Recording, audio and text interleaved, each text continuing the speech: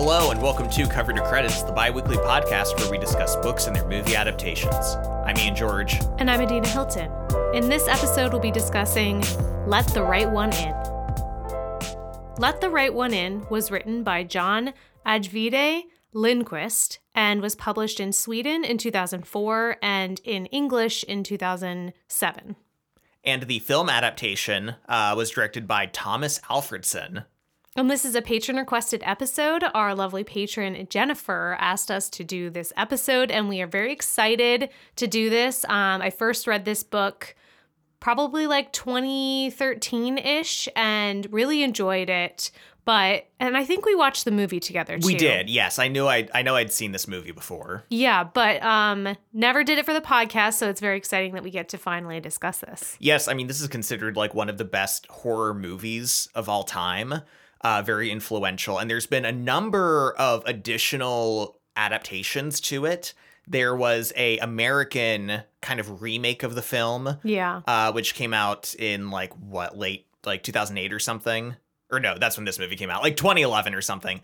But I think most people were like, it's unnecessary, right? Yeah. And then there's a Showtime show, which has the same name, but I don't think the plot is that similar. Yeah, I read about the plot, and it was kind of maybe the same characters, but a totally different setup and plot and situation. So I don't even really feel like it's an adaptation of this book. Additionally, there is a stage play adaptation, which I came across when I was trying to find images for our posts. Wow. So yeah, just obviously this story just keeps coming back and coming back and coming back. Yeah, I think it's really interesting because it did come out around the same time as Twilight was coming out. Yes. Which is a very unique contrast, I think. That's very accurate. There is one line in this movie that's very similar to the one Twilight line. Yes. Where Ely is like, I'm 12 years old, and I've been 12 years old for a long time. Yes, very, how long have you been 17? Yes. But let's get into the story and the setup here. Let's start with our main character, Oscar. And this story takes place in Sweden in a suburb around the 80s, sometime in the 80s. Yes. And Oscar is 12 years old and he lives with his mom. His parents are divorced or separated. They don't live together. And he seems kind of young for his age, and he also is being bullied a lot at school. Yes, really mercilessly bullied. We kind of only get one incident in the film where he's kind of hit with sticks, right? Which is a pretty sad scene, but there's a lot more in the book, and it's really, really dark. Yeah, not just physical, but mental humiliation. They make him squeal like a pig, right? And just his mental space when it's happening, if he manages to evade the bullies, he almost feels worse that he didn't just get it over with, Yeah. This kid's life is so sad. Yeah, and obviously he has a lot of messed up stuff going on because of the bullying. And I'm not sure if they are related, but he does have a murder scrapbook, Ian. Yeah. And he stole a hunting knife from a store, and he goes to the woods to a tree that he stabs and is kind of fantasizing about stabbing his bullies, right? Yeah, when he looks at the murder scrapbook, he is thinking about all these murders that have happened and serial killers. And the book makes a comment from his perspective in his mind that maybe that'll be you someday. Yeah. And I'm that's a weird thought for a 12-year-old to have. It is. And I really like, though, how you're kind of wondering, is this a normal reaction for a kid to have who's so, mercilessly, picked on and kind of isolated and doesn't have any friends, is this kind of something that hopefully he'll just kind of grow out of, right? Or is this actually the beginning of, a serial killer? Yeah, good question. And I think the book is sort of asking that here, and we kind of wonder throughout the story what's going to happen to Oscar and kind of is he destined to become a murderer? I also think his haircut raises a lot of questions in the film too. It's clearly one of the sources of his bullying, right? Yeah, it's like a shaggy bowl cut with bangs. And I can't help but get like No Country for Old Men vibes, like Javier Bardem vibes, like if he kept that into adulthood and did become a serial killer, except he's very blonde. Yes. The Swedish version. The Swedish version, yes. It is very funny. But yeah, so he kind of has a sad life. He's very lonely and is being bullied and potentially has the potential to become a murderer later on in life. Yes. The kind of story kicks in, though, when there is a new family that moves into his little residential community of apartments. And it's a young girl around his age and her father. That we're not totally sure what the dynamic is right off the bat. But they just move in right next door to Oscar. Yes. And thus begins our butchering of Swedish name pronunciations. Oh, yeah. So here we are. The girl's name, from what we could tell from watching the movie, is Ely. Yes, which is funny because you were saying Eli. Yeah. And I was saying Ellie. And we were both wrong. It's like a mashing of the two. It's Ely. So we're going to try to say that. The man who's with her, his name is Håkan? Yeah. I think that's or right. Håkan. Or Håkan. Something like that. So here we go. We go with the names again. The thing we know right off the bat, though, in basically both versions, is that this girl is a vampire. Yes. There's kind of very little mystery surrounding it, at least for the viewer. Obviously, Oscar is a little slower on the take, to figure this out. But we know pretty quickly that something is up, especially when they move in and immediately tape up the windows. Yeah, I mean, even reading the book, right? I mean, on the covers of these, it's very suggestive. You know what you're getting into. So it's not a spoiler to say, oh, Ely's a vampire, right? So we find out through the book and through the movie that Ely and Håkan are not actually father and daughter. No. And in fact, their dynamic is complicated. Now, the book really dives into this. The film only loosely maybe kind of alludes to this, but really not at all, which I think is kind of a mistake to a degree, because you're kind of left wondering, who is this man? Who is this man? How did he get involved with her? What does he get out of this relationship? I think you kind of feel bad for him in moments in the movie. Yeah. Because it feels like she's ignoring him and being mean to him and yelling at him. And he seems sad. But when you know what's going on in the book, you're like, oh, it's not sad because he's a pedophile. Yeah. There's only one moment in the film when he seems jealous of Ely hanging out with Oscar. And a moment when she caresses his face a little bit. Yeah. That's it. And I think that it would be a pretty big leap to infer what their dynamic would be. It could be overlooked. Yes. The book, however, is overt about this basically from the beginning. Håkan is, you said, a pedophile. And this is such kind of an interesting dynamic because he isn't actually getting anything from Ely. It's maybe more of the possibility in the future. Yeah. That he's wanting.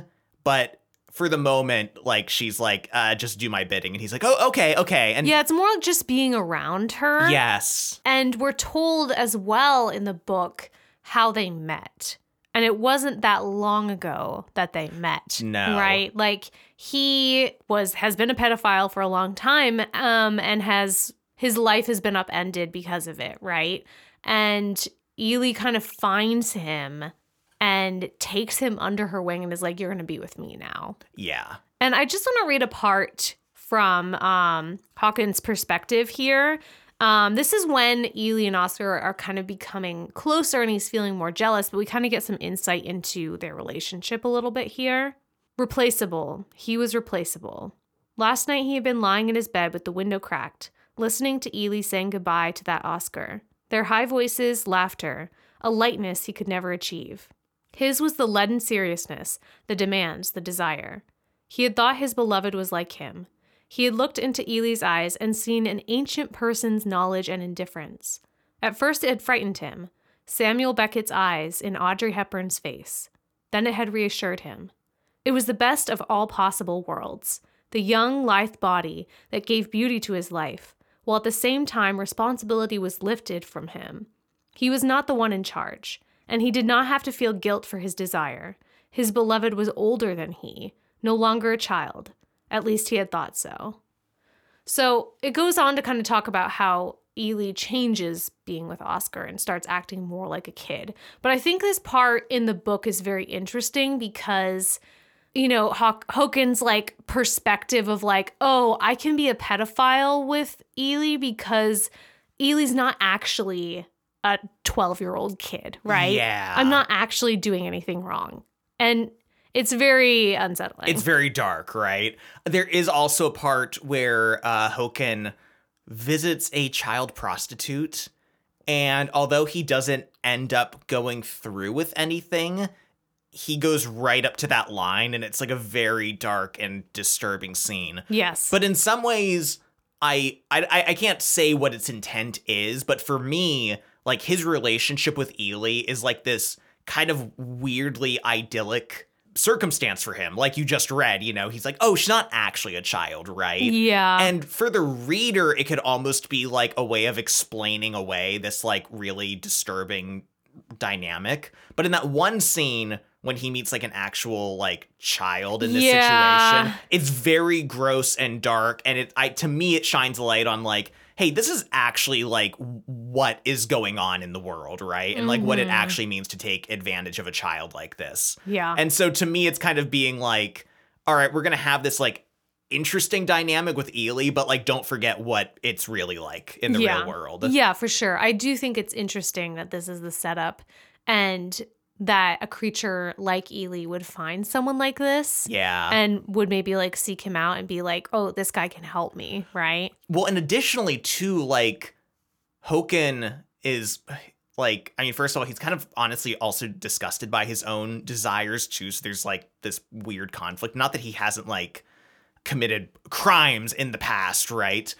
But he actually doesn't even get to like fulfill anything with Ely. Like Ely is very much like keeping him dangling like the whole time. And like, so it's not even a dynamic that like ends up rewarding him at all, right? Yeah. Yeah. Nothing is really actualized between them physically as far as we know from what we're told in the book. Yeah. Yeah. But like we said, this is only very, very lightly alluded to in the movie. And I think it can be confusing as to like why they're together, what he gets out of being with her, what she gets out of being with him, and like kind of the past, like their past together. Yeah, because I don't think you have to go like super dark and graphic with it to at least allude to what the dynamic is in the film. Yes. And as we're talking about Hokin and like his whole dynamic with Ely, we see his role in her life, right? He commits a murder and he's getting blood for her. Yes. I really like the way in the book this first murder coincides with Oscar's character. Like Oscar's in the woods, stabbing at a tree, imagining himself as a serial killer. And then we see Hokin actually in the woods, actually like killing a person. Yeah, yeah. And there's almost a moment where you wonder if they're in the same place, right? Like he'll get Oscar. Yeah, yeah. And it's funny later because when Oscar reads about these headlines in the newspaper, in the book, he's like, did I do it somehow? Yeah. Did me stabbing the tree end up killing someone in the world, right? Yeah. Very 12-year-old thought, right? Yes, absolutely. But like his whole, it's not just murder for the sake of it. He's getting blood.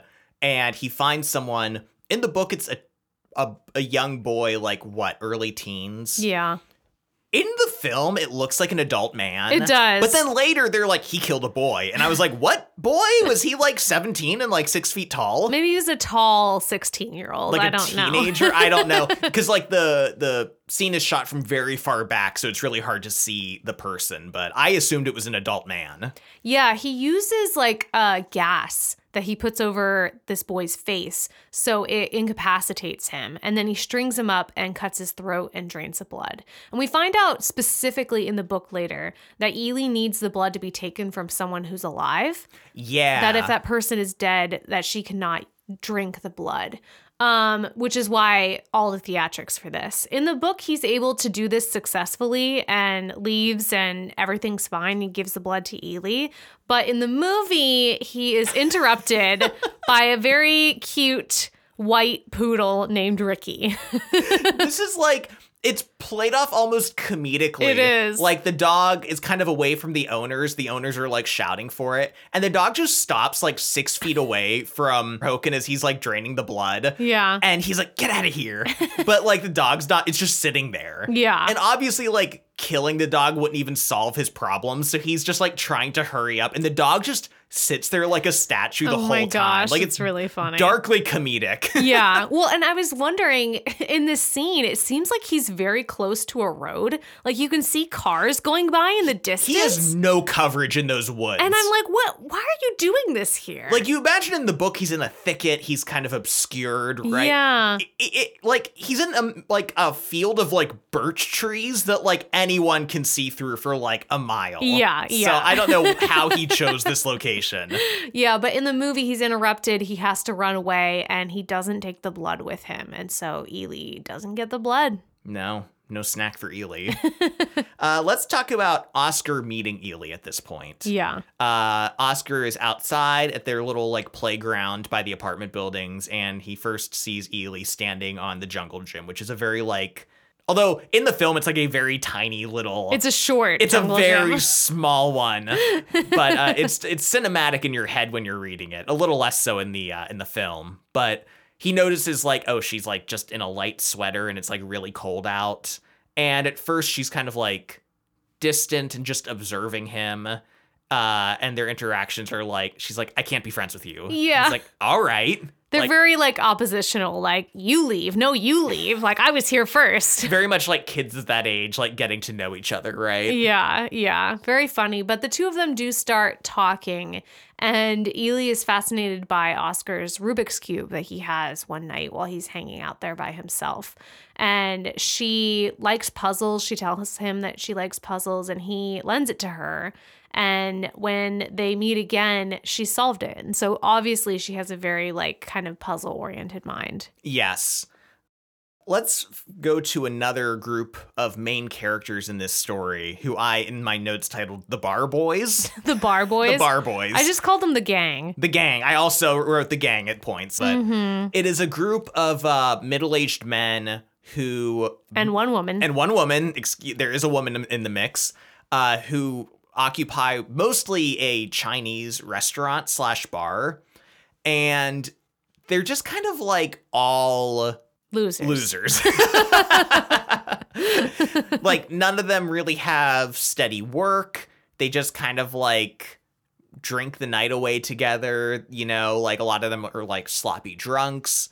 And I found this to be a really interesting, like to me, I felt like the author was maybe saying something about Sweden at and this that time. community. Yeah. I mean, I think every country has its own specific complicated relationship with alcohol, right? That might change. Like in America, you might think of like wine moms, or like in the UK, you might think of like the pub scene. Yeah. But like it felt like something kind of like maybe specific to Sweden and maybe in the 80s even. Yeah. Well, and the author actually grew up in this town. Real? Okay. Yeah. Interesting. And I know some of it was shot there, not a lot. But, you know, if this author is writing about the 80s in a town that he grew up in, you know, I'm guessing that a lot of these things felt very familiar to him, right? Yes. And were very like symbolic of how he grew up.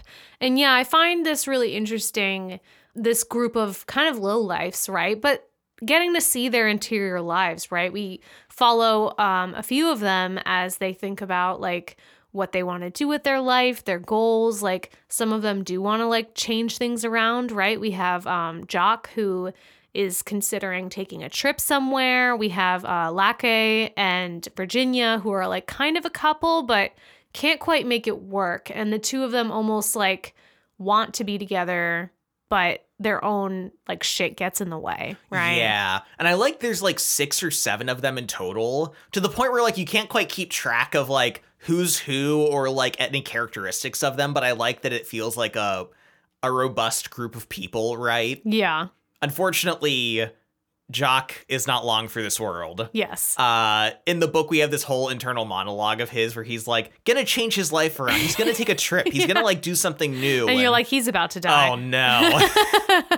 And he's going under an underpass, and he hears the sad calling of a young girl asking for help. Yes. And he goes to help. I know, it's very her. sad. It is. And of course it's Ely. Yeah. And she says she can't walk. And so Jock bends over and picks her up. Mm-hmm. And right within biting distance. And clamps down. And he doesn't have a chance. Yeah, he's dead. We see also that she twists his head kind of like around, right? Snapping his neck. Which I wasn't even thinking about at the time that it happened, right? Like, I thought maybe she's like putting him out of his misery or something, but there's more to that. Yeah. There was a moment earlier, too, in the book only, where it seems like maybe Ely was going to eat Oscar.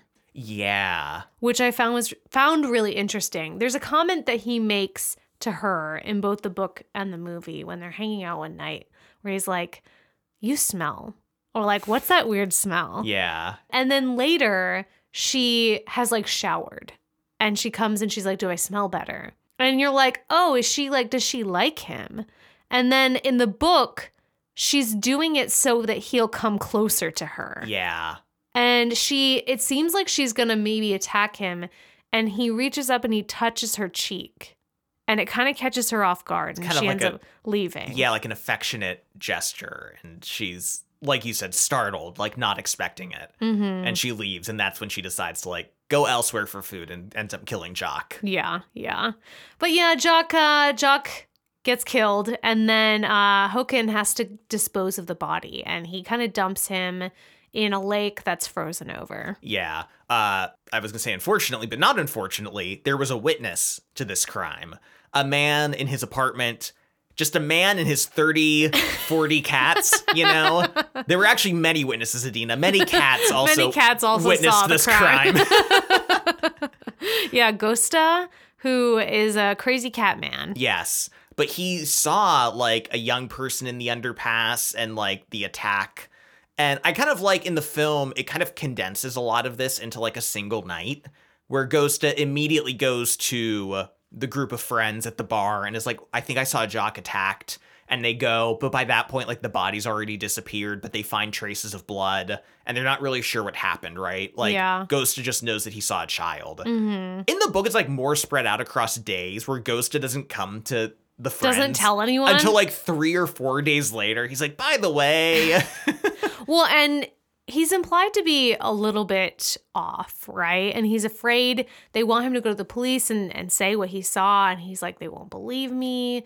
Like, I get really scared. Like, he seems kind of like a shut-in. Yes, absolutely. Like right? a recluse. And like with some undiagnosed stuff going on with him. So he doesn't want to go to the cops. But this group of friends is like, well, if Jock is really missing, like we have to figure something out. And Lake specifically was really good friends with Jock and is really devastated about all this. Yeah.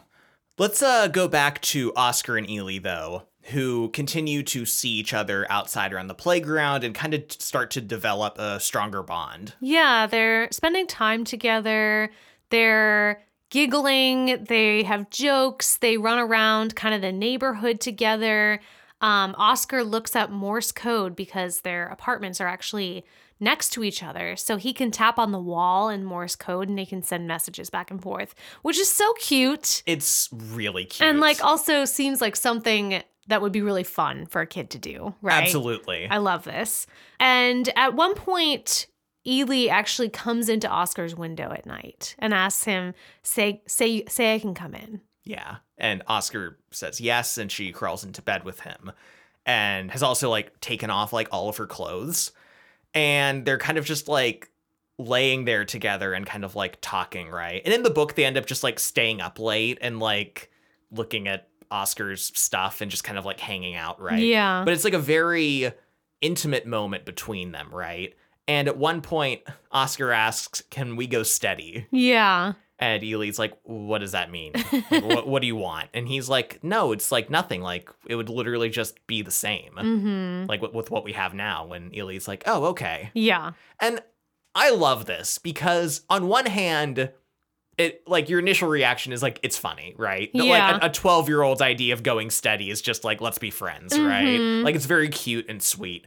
But like, it's also, I don't want to say deep, but the idea that he's like, I like being with you. Yeah. And that's what I want, right? Like what we have now, I really enjoy.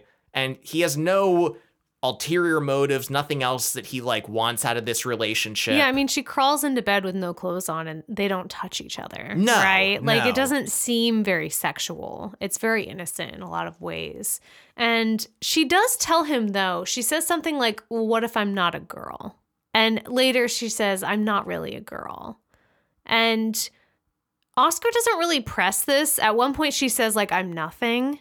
And so you're not exactly sure what to make of this. And it's a little bit confusing. She also, though, encourages him, because he tells her about the bullying, to stand up to the bullies. Yes, which I found really interesting because I only had honestly, I didn't remember much about when we first watched this movie and I forgot a lot of the plot points. And in my head, I'm like, bullied boy befriends vampire, vampire kills his bullies, right? Like that's naturally what's going to happen. But I actually really like that Ely is like, you have to stand up to them. Like you have to fight back. Like hit them back. Hit them harder than you would dare to hit them. Yeah. Because like that's what you need to do. It's going to scare them off. Yeah. And I like this pep talk that she gives him, right? It actually encourages Oscar to go to his gym teacher and ask about this like after school like weightlifting training thing that the teacher runs. And so he starts going to that. Yeah. Yeah. So definitely encouraging Oscar to stand up for himself, to try to be better and to try to like live a different life, right? Yeah. I do want to talk about the child actors in the movie here. We have Kare Hedebrandt, who plays Oscar, and Lena Lee Anderson, who plays Ely. I find their dynamic really, really interesting. I really love, and I read that the director and the casting people were like, we really wanted like a contrast visually between them. So we have Oscar, this very blonde child, right? And then we have this very dark-haired girl, feeling like opposites. What's really interesting, though, and I read about this, was that they felt that Lena's voice was too high for what they wanted, and they actually had a grown woman, Elif Silan, dub all her lines. I read that too. And they said like the woman who dubbed the lines, like her voice was maybe a little deeper and maybe a little bit more androgynous, and also like in parts where she's a little bit more like feral or scary, like it added a little bit of gravity, bit more fear, yeah, to the scene. Yeah. I mean like probably the language barrier makes it easier to not notice to not know, but I didn't notice her lines were dubbed at all.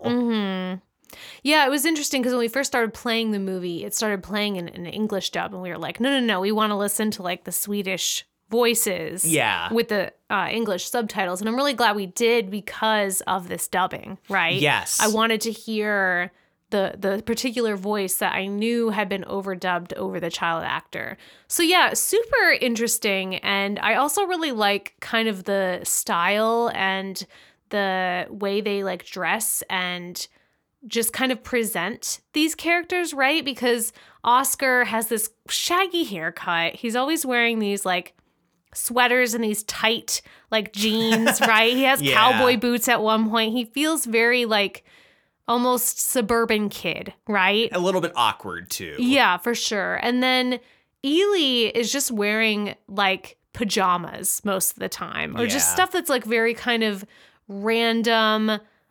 She's often not wearing like a coat. Her hair is kind of like in a disarray a lot. And then in a lot of scenes, she has blood on her mouth. Blood all over her constantly. At least throughout half of the movie, she's covered in blood. Yeah. And I find the like visualness, like how striking that is with like her dark hair and like pale skin and then the blood. It's very good. It made me want to make my like own fan poster for this movie, right? Yeah. Yeah, I think the girl who plays Ely does a great job. I'm a little bit more mixed on the boy playing Oscar. Because I mean, I think in a lot of ways his performance is very natural. Like he's very subdued. He's not doing a lot of acting, which in a lot of ways I think works. It does. Throughout a lot of the movie, right? He feels kind of like a natural, slightly shy, socially awkward boy, right?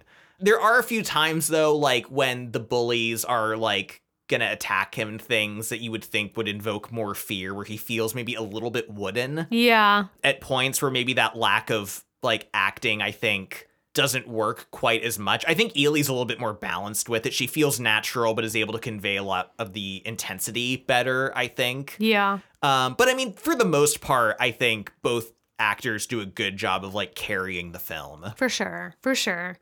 Let's talk about another Hoken murder, right? God. Well, attempted murder.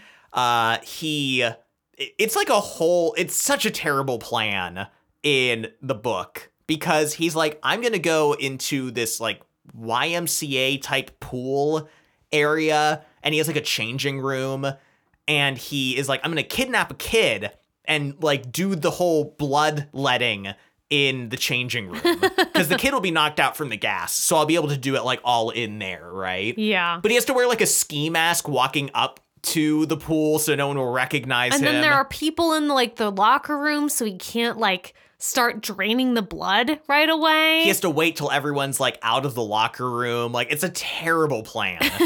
And unfortunately, during the plan, the kid wakes up and starts shouting for help. And then men are trying to bust the door down. The film is similar. He's like, he's not at the school. I think it's like a similar. It looks like a gym. Yeah, like a similar thing where it's like a gym with a pool. But the kid's friends are looking for him and start banging on the door, and the kid wakes up and starts calling for help. Mm-hmm. I think Hoken gave up pretty quickly in this situation. I'm like, you've got a couple like teenage boys blocking your way. Yeah, you like, could probably just run for it, man.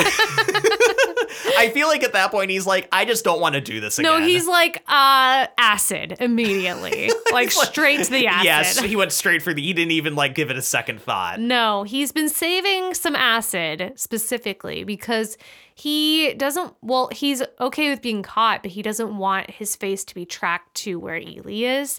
It could put her in danger. And so he throws some acid on his face, horribly disfiguring himself. But unfortunately, he is still alive. He does not manage to kill himself. Yeah.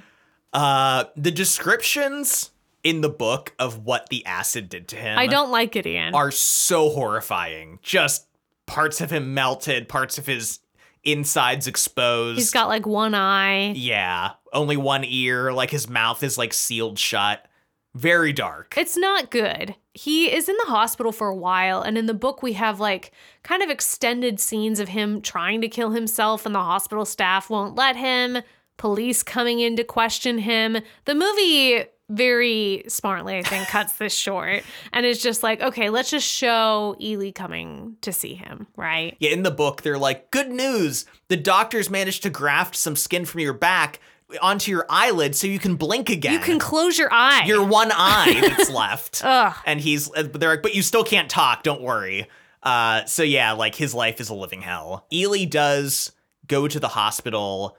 I love, there's a great shot. She asks the woman at the desk what like floor her dad might be on, because he came in, he was like injured, and the woman tells her.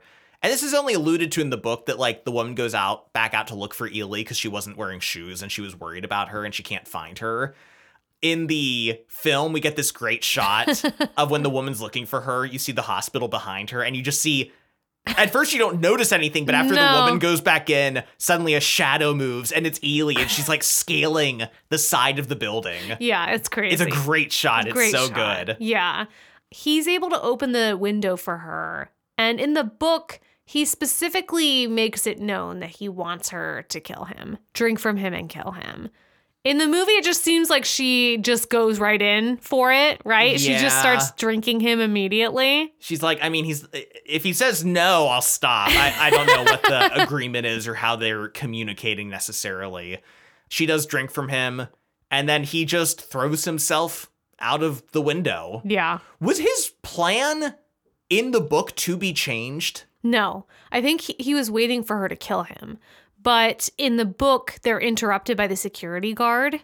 Okay. So she has to like run away. She doesn't have time to like snap his neck or do whatever she was going to do. Okay. I kind of thought maybe he wanted to be changed, but... I think he wanted to die. Okay. Yeah. The whole him not being able to talk and it all being inferred, like, is a little... It is confusing. In both versions, he throws himself out the window. Once again, the shot in the film of the body just dropping 10 stories and he, like, bounces off of, like, an overhang. Ugh. I mean, it's obviously just, like, a rag doll, but it looks great. Yeah. This movie does a lot of practical effects, like, really, really well. But in the book, this was not enough to kill him because now he has vampire blood coursing through his veins. Yes. And the reason why Ely, like, 360'd Jock's head after she drank from him was because I guess when she bites someone, she can infect them and they can become a vampire too. Which kind of makes sense because that's like how you... I mean, I know the mythology changes from different stories, but like the whole idea of infection is like also you drinking from them. So it makes sense. You're like, I can't have this person coming back, right? Mm-hmm. There's also another woman in the book, an old woman who she drinks from and then sets her house on fire so the woman burns to death before she can come back as a vampire. Yeah. Which is the real clue in...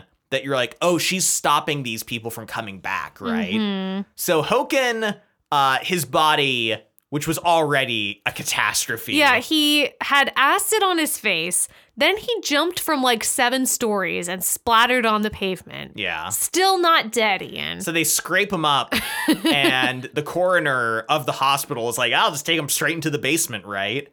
We get a really creepy scene. And by the way, this is only in the book. Yeah. After Hoken jumps out of the window in the film, that's it. He's done. He's gone. We never see him again. He's just dead. But in the book, the coroner is his first victim because Hoken comes back to life and just rips this man apart. Yeah. Eats him. And then flees. Like, there's one scene of, like, him on a bridge and a guy almost hits him with his car. And then he's like, what the fuck is that? And he, like, goes home and calls the cops. And the cops figure out that this is that man who poured acid on his face and jumped 7 stories out of a window. And he's still alive. Yeah. And so, like, it begins this whole police search, like, in the woods where they know he is, like, trying to find him. And, like, it's a multi-day search and they just can't find where the fuck this guy is. Yeah. The book very heavily implies that he is not like sentient or aware in any way, that basically his brain is dead, but he's a zombie. Yeah, the book kind of adds this mythology through another character who becomes a vampire, that like you develop a kind of tumor on your heart that's essentially brain cells, and that your body, your conscious mind can die. But like this tumor, this like virus, almost like this animal kind of craving machine will just keep going, right? Mm-hmm. And that's all that Hoken is now. He's just this like mindless, brain dead zombie. Yeah. So that's happening. It's very disturbing. It's very dark. So while all this is going on, we also have a different side plot in the book involving this character, Tommy, who I totally get why he's cut from the movie, because he's not important enough, I think, to include when you're streamlining the story this much. But honestly, he was kind of like my low-key favorite character in this book. Tommy's great. Tommy is a little bit older than Oscar, like 16, lives in the same apartment complex, and he's kind of a juvenile delinquent. Yeah. Like, early on in the story, he had, like, robbed, like, a radio supply store, and was just for the fun of it. Yeah. Like, he like, sold Oscar a Walkman, but kind of didn't have plans for anything else. And he has, like, I think in the apartment building, each unit has, like, a basement storage unit. Mm-hmm. And he converted his families into, like, a hangout space for him and his friends where they just, like, sniff glue and get high. Yeah. Tommy is going through a very common challenge for a young man, which is his mom is remarrying because his dad died years ago.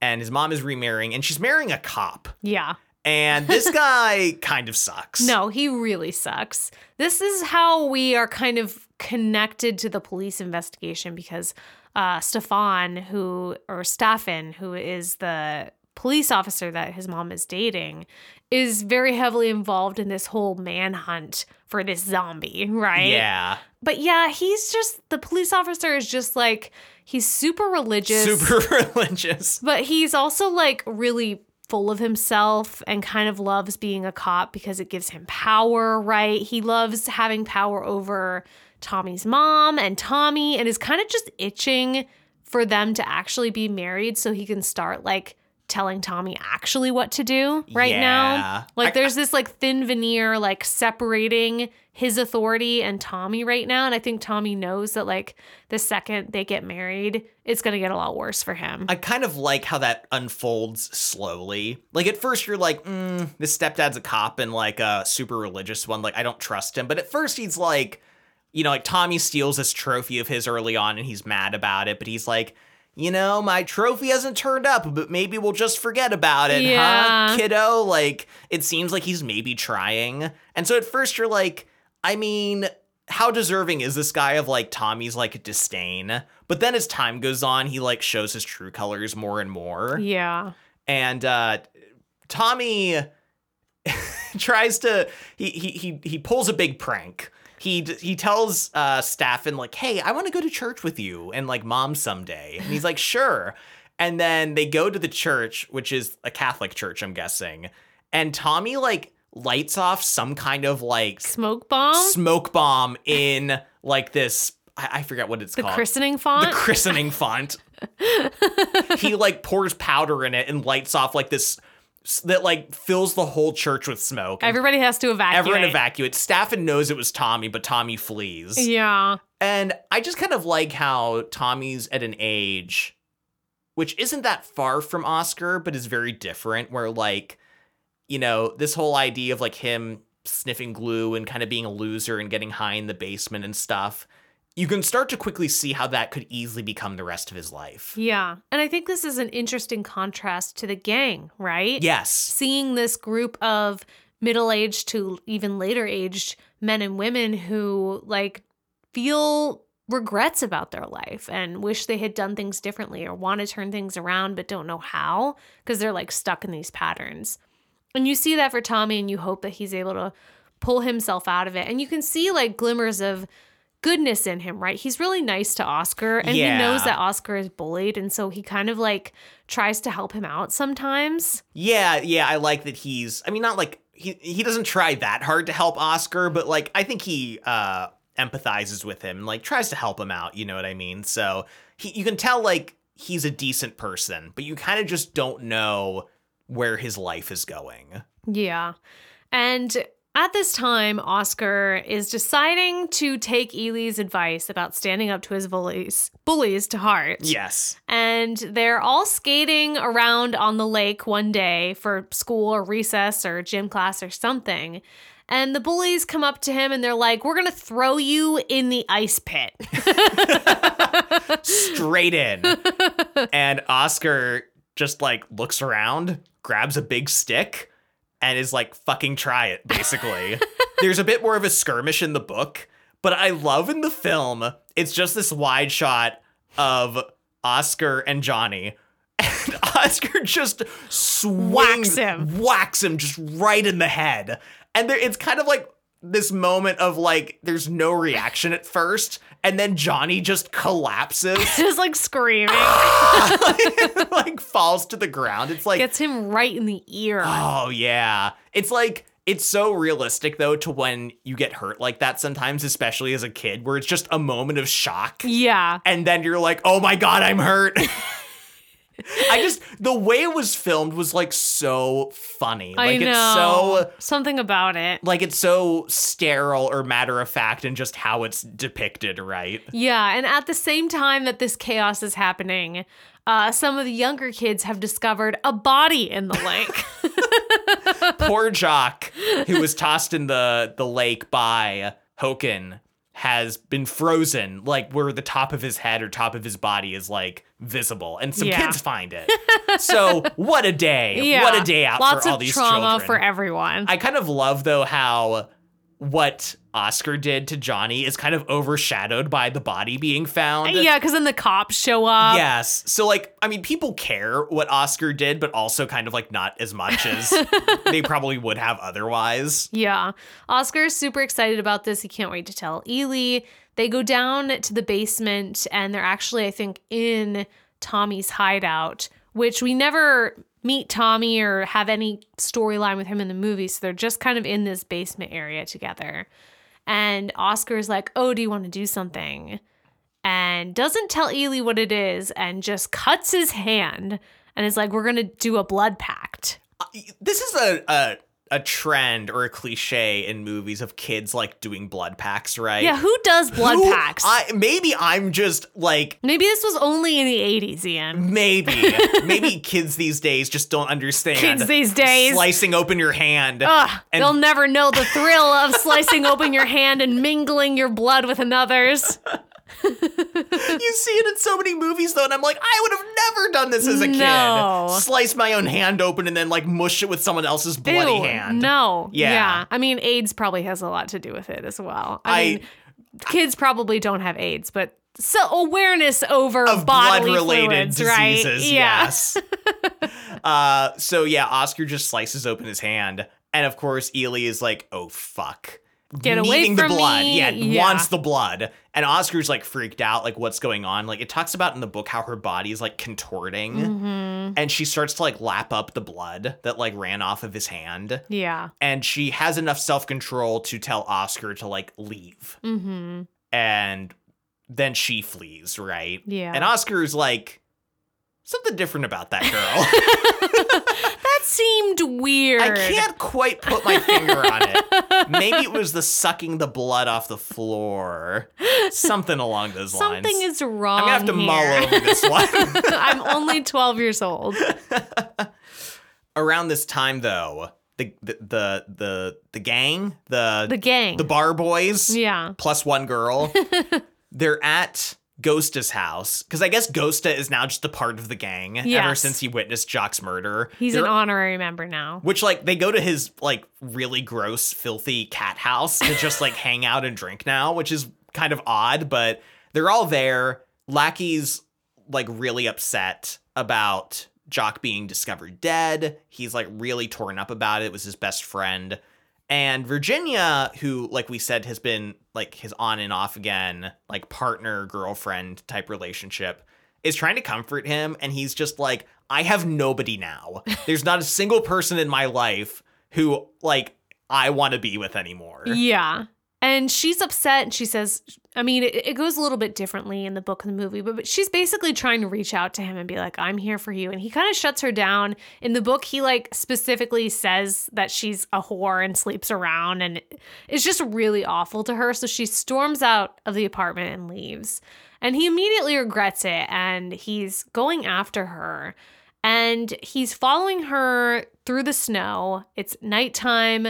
And she's far enough away that he sees something jump down from the tree and attack her. Spoiler alert, it's Ely. Yes. The book actually tells us about how Ely can make her body into different shapes. I find this really interesting. Yeah. And it kind of like makes sense within the idea of vampire mythology, like the idea of sprouting wings or like growing claws, or even just the idea of like your teeth turning into fangs, like, or healing, right? Like the idea to heal your body faster. Like she kind of has a control over her body that's like obviously supernatural, where she can kind of like contort it and change it, right? Mm-hmm. So she's got like claws and fangs and like talons on her feet, right?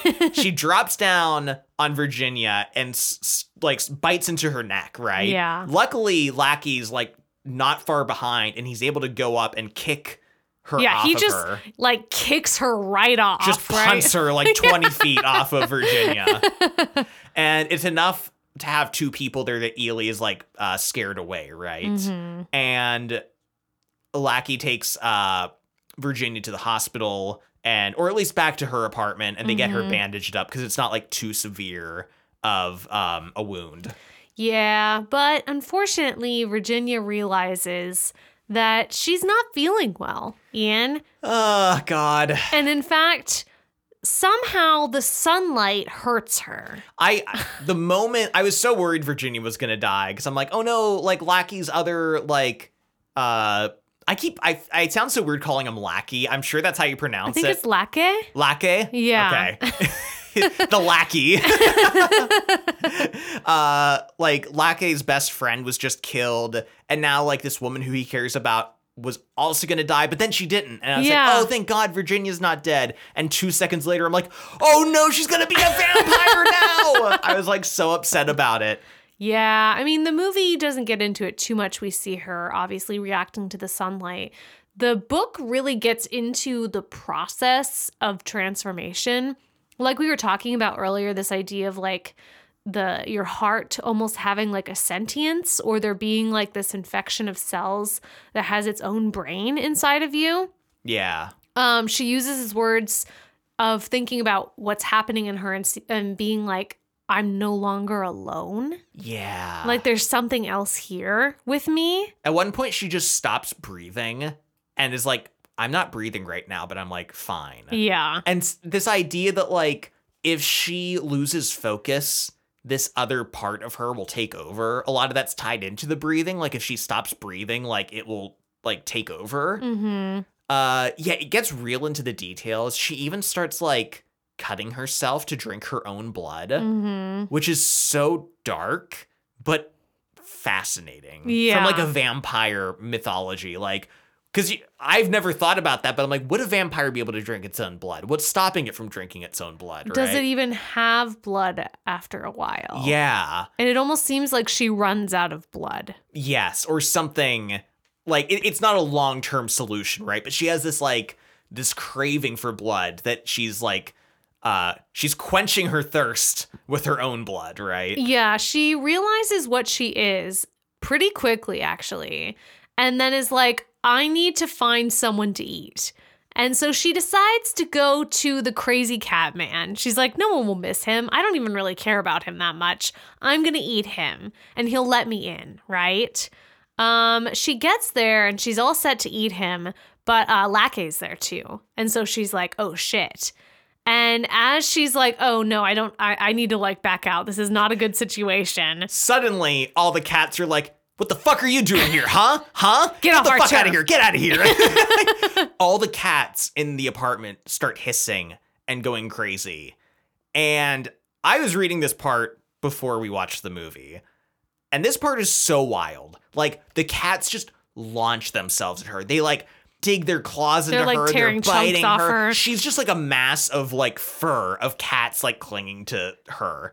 And Lackey's like, oh my, what the fuck is even happening? Like, he's trying to kick the cats off of her. And Ghosta's screaming about don't hurt the cats. poor Ghosta is like so upset about the cats being hurt. She ends up in the stairwell and throws herself down the steps.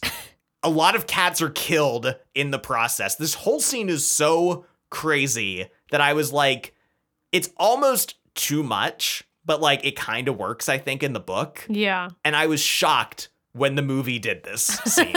I couldn't believe that the movie went there. I know, and some of the cats did not look good, Ian. The cats are very bad. The effects are largely good in this movie, but the cats, not so I mean, much. CGI animals and fur, like at this time, like honestly, given when the movie was It was made. like 2008. Yeah, and I don't know what its budget was, but it couldn't have been like that high. It's not bad, but it takes you out of the scene. Yeah. And I'm like, this was a lot to try to do in this movie, to have like a bunch of cats attacking her. And it's Yeah. also like kind of silly, right? Yeah. Like, even in the book, it's a little silly. Like, I think it kind of works well enough, but like, I don't know if it translates as well to a visual medium. Agreed.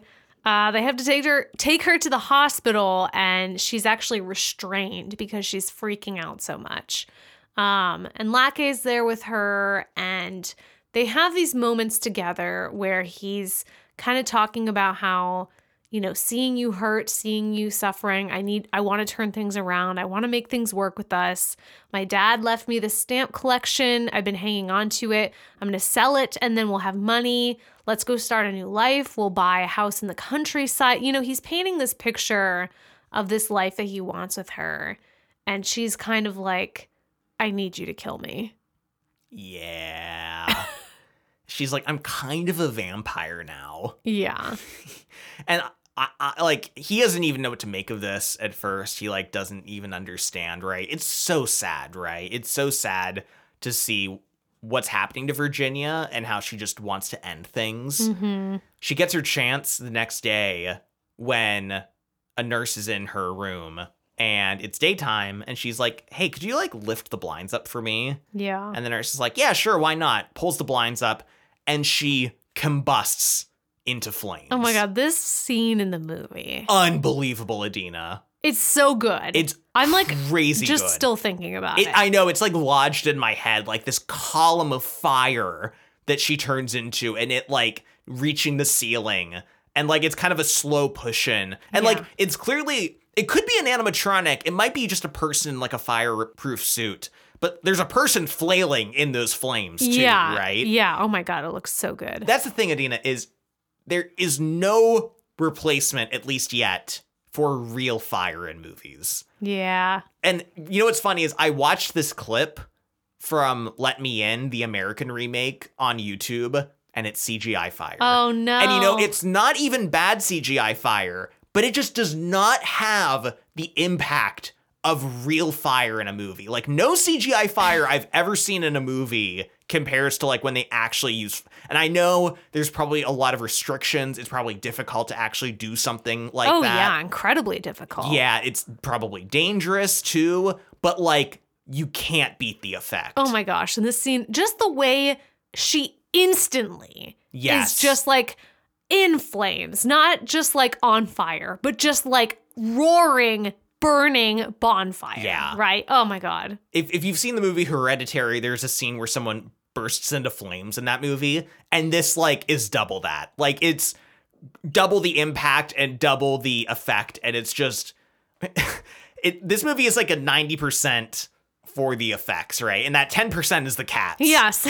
But everything else is like is top amazing. notch. It's so well done. Absolutely cool. But as cool as it is, poor Virginia is dead. But man, did she go out, Man, you know? she's dead. And Lackey is not doing well, honestly. He talks to his other friends. They're trying to comfort him. They're like, oh my God, he's lost so much. And he's just like, I'm going to find it and I'm going to kill it. Yeah. He kind of has this like motivation, right? Yeah. Let's go back to Oscar, who visits his dad. Yeah. He just got spooked by Ely being very weird in the basement with his blood. Yeah. And he's like, this is probably a good time to visit my dad and take some time to think, right? I need a little getaway to like think about this and process this. So he goes and visits his dad, and like things seem great at first. His dad seems like a genuinely good guy. Like he takes Oscar out like sledding. He has like they keep calling it a moped, but I think it's like a snowmobile. Yeah. He ties like a sled to it. He takes Oscar around. Like it seems like they're having a great time. Oscar talks about his dad cooking for him. Yeah. Like, and they're playing tic-tac-toe later, and they're just bonding and having a great time. And you're like, I love this. I'm glad Oscar has this. Yeah, and then Oscar's dad's friend shows up. And it's very weird, like a weird dynamic. And I think it's weird in the movie too. And it starts off in the book with Oscar being like, oh, this guy was my enemy. And you're like, what's going on here? And because it just seems like a neighbor stopping by and being like, oh, how's it going? Oh, you guys look so cozy over here. What have you been up to? You know, I see Oscar's in town, like blah, blah, blah. And then the dad's like, oh yeah, you know, blah, blah, blah. Let me get a drink for you. And they start, you know, having a drink. And then Oscar's like, I knew now that we wouldn't finish the game. Yeah. And that he wouldn't want to play anymore. And that he wouldn't want to talk to me anymore. And you slowly realize in the book that the dad is an alcoholic. Yeah. Like maybe a different kind than the gang is even. It's hard to say. But Oscar is suddenly remembering other times that he's visited. And obviously this guy has shown up in previous visits, right? Like he probably goes there maybe like every night, like who knows? And they get drunk together. And Oscar remembers like, in the past, like his dad would get drunk and come into his room and he'd be crying and be like, I'm sorry I can't be there for you, and just like putting this emotional weight on Oscar. And I see that you have your book out, and I'm guessing you're going to read that part. Yeah, I wanted to read this part. I thought it was really, really good. He would come into Oscar's room, and he would no longer be Dad. Just an alcohol-stinking, clumsy mess, all sentimental and needy. Would want Oscar to get out of bed. Needed to talk for a while. About how he still loved Mom. How he loved Oscar. Did Oscar love him back? Slurring about all the wrongs he had ever experienced. And in the worst case scenario, get himself worked up, becoming angry. He never got violent or anything. But what Oscar saw in his eyes at those times was the absolute scariest thing he had ever seen. That there was no trace of Dad left. Just a monster who had somehow crawled into his dad's body and taken control of it. The person his dad became when he drank had no connection to the person he was when he was sober. And so it was comforting to think about Dad being a werewolf. That he in fact contained a whole other person in his body. Just as the moon brought out the wolf in a werewolf, so alcohol brought this creature out of his dad. And so he's kind of thinking about things. He's reading the note that Ely left him. He's considering, the fact that Ely probably is a vampire. And he thinks to himself, there are no vampires. The night was a black cover over the window. Oscar shut his eyes and thought about the route to Stockholm, raced past the houses, the farms, the fields, flew into the courtyard at Blackeberg, in through her window, and there she was. He opened his eyes, stared at the black rectangle of the window. Out there. The Deep Brothers had started a song about a bicycle that got a flat tire. Dad and Jan laughed much too loudly at something. Something fell over. Which monster do you choose? And in this moment, Oscar ends up leaving his dad's house and hitchhiking back home to be with Ely. I love this. And I mean, what a great tie-in to the title of this book, which the title is so good, Let the Right One In. Yeah. Like, obviously, the idea of a vampire needing to be invited in, but the concept of, like, let the right one in, like, there's a good vampire to let in, and hear him talking about, like, the monsters that you let into your life. Yes. And here he has his dad, a normal man, but a drunk. And then this girl who's a literal monster from a book. Yeah. And him choosing her. Yeah. Yeah. It's a very interesting scene. Yeah. I really like it in the book, especially like the reveal of the dad's alcoholism, how it kind of withholds that until it begins to happen. Up on you. Yeah. I don't think the movie does this especially well. No. Because this guy shows up, interrupts their night, the dad and him start drinking, and then it's just the dad just looks sad for a moment, and Oscar kind of like slinks away into his room, and then Oscar reads the note and then leaves, and I'm like, what? What is this dynamic? What's up with the dad? Like, is he like, you don't understand that he's an alcoholic, and the movie easily could have done what the book alludes to the dad doing in previous visits, where he gets really drunk and starts like bothering Oscar and like crying, and like they could have had a scene like that to depict what's actually happening. Yeah. Instead, it's like too vague. It's way too vague for not having the interior of Oscar's thoughts. Yes. Right? We needed something more. And I think sometimes when you have an adaptation, and it's worth noting that the author of this book actually wrote the screenplay for this movie, they actually stick too closely to beat by beat of the book. Yes, they cut things out, but like they don't think about how much more explanation we might need in a visual medium when we don't have the characters' thoughts to explain things to us. Absolutely. Like this scene needed to play out differently because like you said, without that internal context, you're kind of left wondering like, what just happened? Like I'm not following. Yeah. So Oscar hitchhikes back home and he goes straight to Ely's apartment.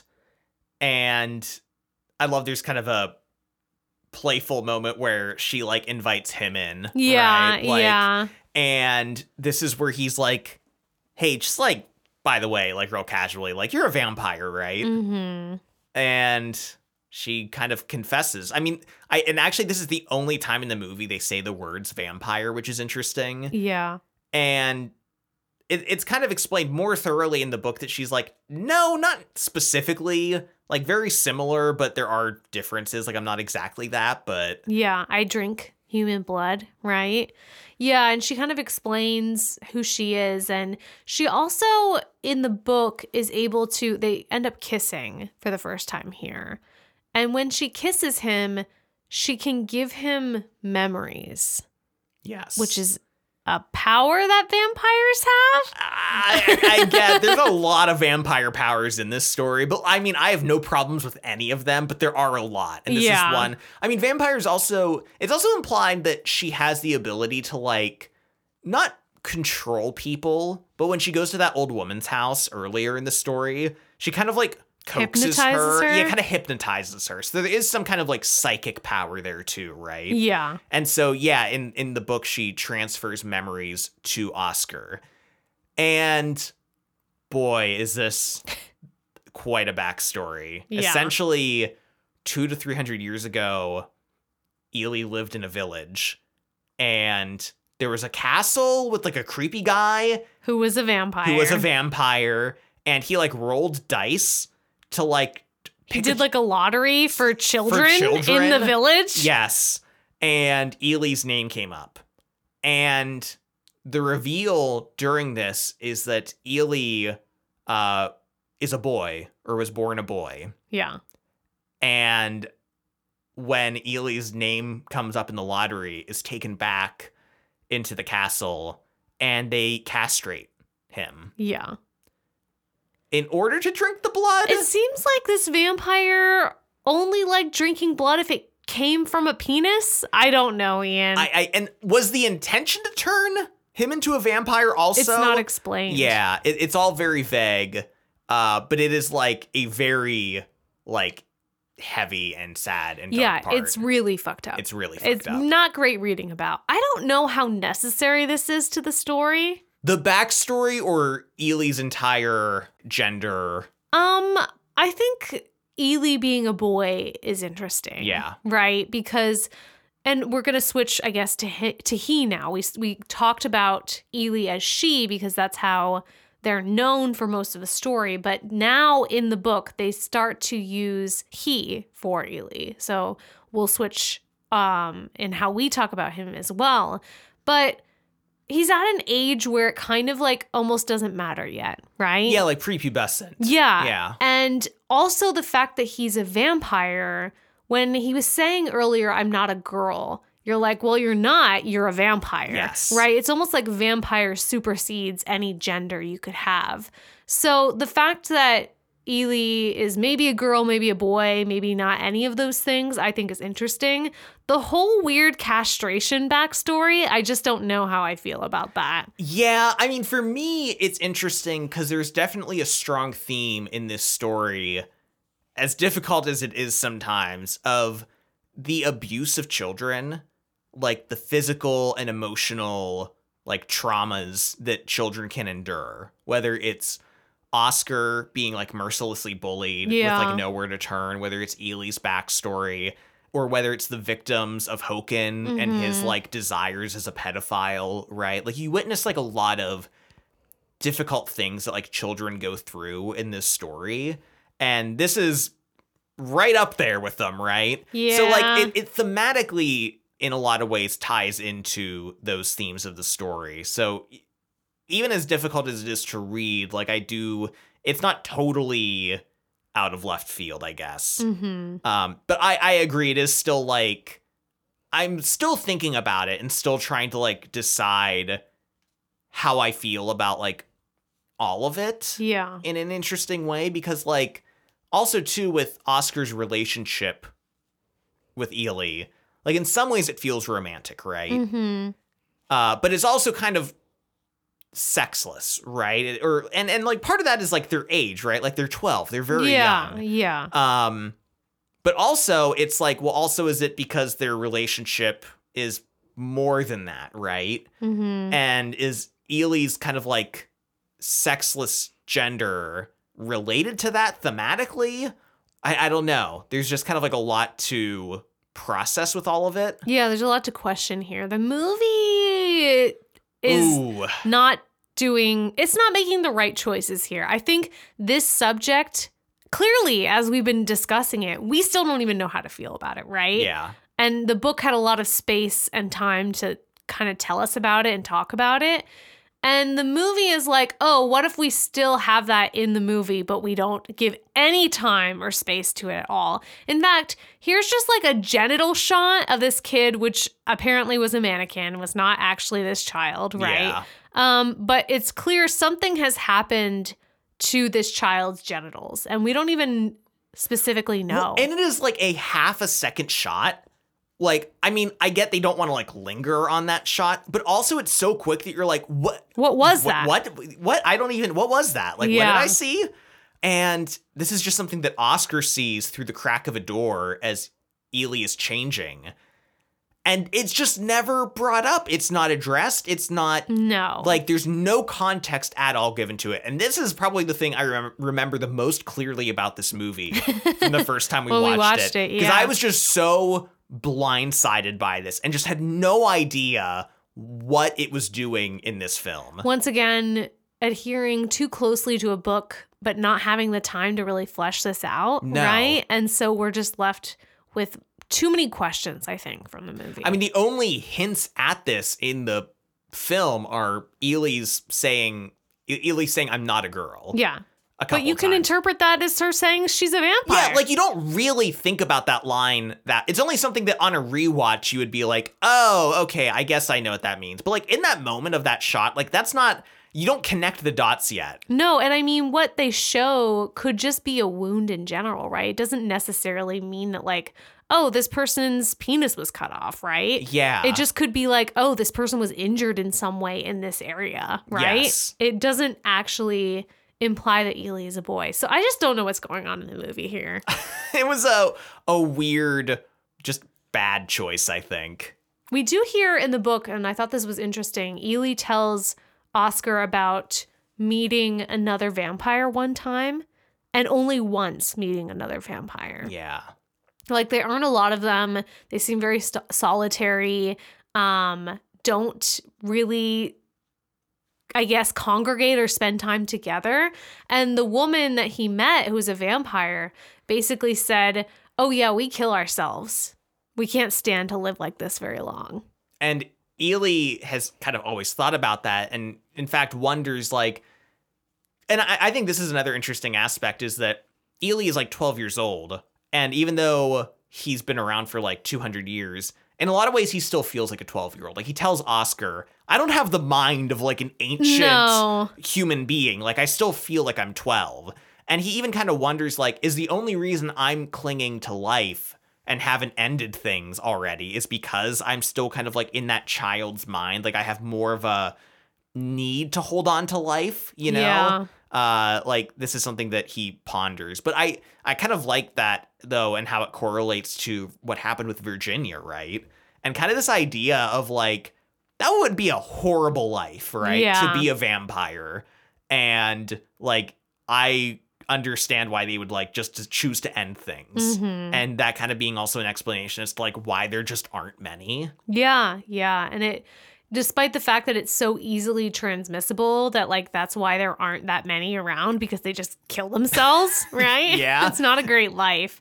We also get a really cool scene in both the book and the movie where Oscar has Ely over in his apartment and he kind of jokes with Ely because even though he invited Ely into his window and Ely came in, Ely says, you have to invite me and it's a separate entrance. You have to ask me to come into your front door.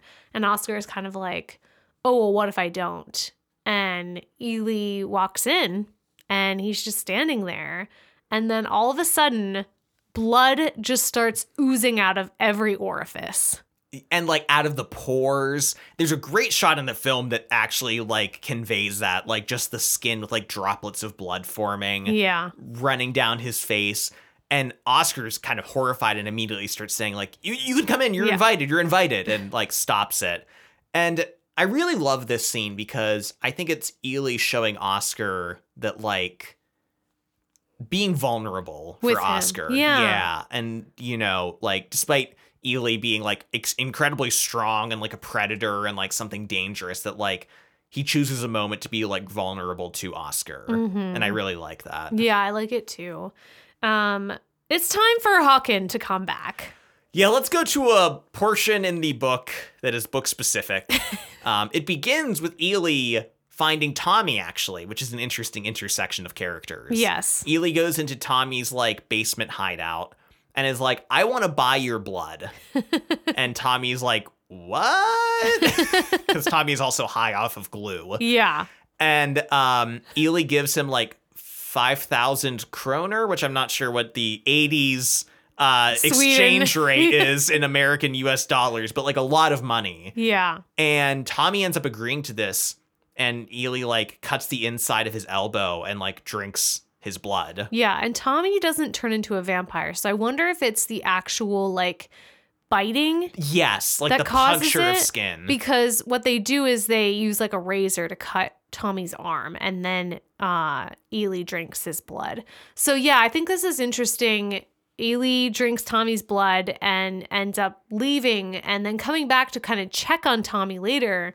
And when Ely is coming to check on Tommy, who comes in but zombie Håkan? He was just hiding out in a badger hole in the woods all this time when the police were looking for him. And Ely makes a comment that like Håkan will come for me. Like if he's still alive, he will like seek me out, like this zombie version. Does he smell him? Like, how did he find him? I don't know. So Håkan shows up, and he's just this monstrosity now, right? And he attacks Ely. Yeah. He tries to rape Ely, which is a part in the book that I would rather not be here. Because, yes, we know that this guy was like a wannabe pedophile or was a pedophile. We don't really know. Nothing ever really happened with Ely, and now he's a zombie and he has a raging heart on and he's just rampaging through the woods, just needing to get off, right? I just think it's too crass and crude. It is. It really is. Like tasteless. Yeah. Right? And it even makes me like earlier I gave the author the benefit of the doubt with that scene where Håkan like almost like solicits a child prostitute. Yeah, and then stops at like the very last second.